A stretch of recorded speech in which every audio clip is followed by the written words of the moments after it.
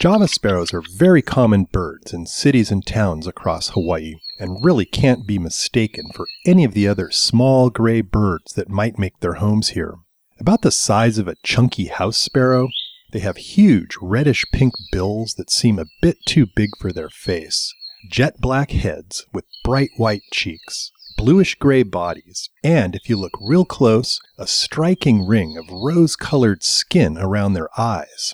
It's easy to see these birds up close because they love to live around humans. They're often the most abundant birds at bird feeders and on lawns in neighborhoods and parks. They use their huge bills to crack open a variety of seeds and grains, which is why they're so attracted to bird feeders, and also why they're considered major agricultural pests, particularly in rice-growing areas around the world, where large, hungry flocks can descend on rice fields around harvest time. Because they're so common where people live, the songs and calls of the Java sparrow can be an important part of our soundscape.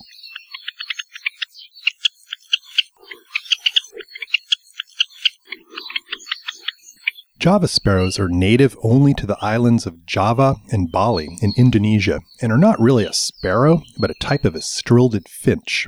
They have been one of the world's most popular cage birds over the last couple centuries, and have been introduced and become established in many parts of the world. Interestingly, their populations in their native habitat have declined so much due to hunting and trapping that they're now considered endangered species in those areas.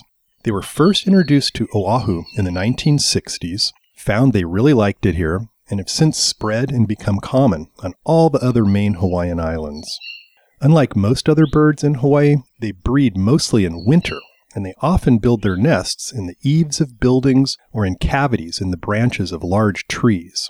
While they're considered to be agricultural pests and can spread the seeds of invasive plant species, they're not much of a threat to any of our native forests or forest birds due to their habit of preferring places where people live. For Hawaii Public Radio, this is Patrick Hart from the UH Hilo Department of Biology.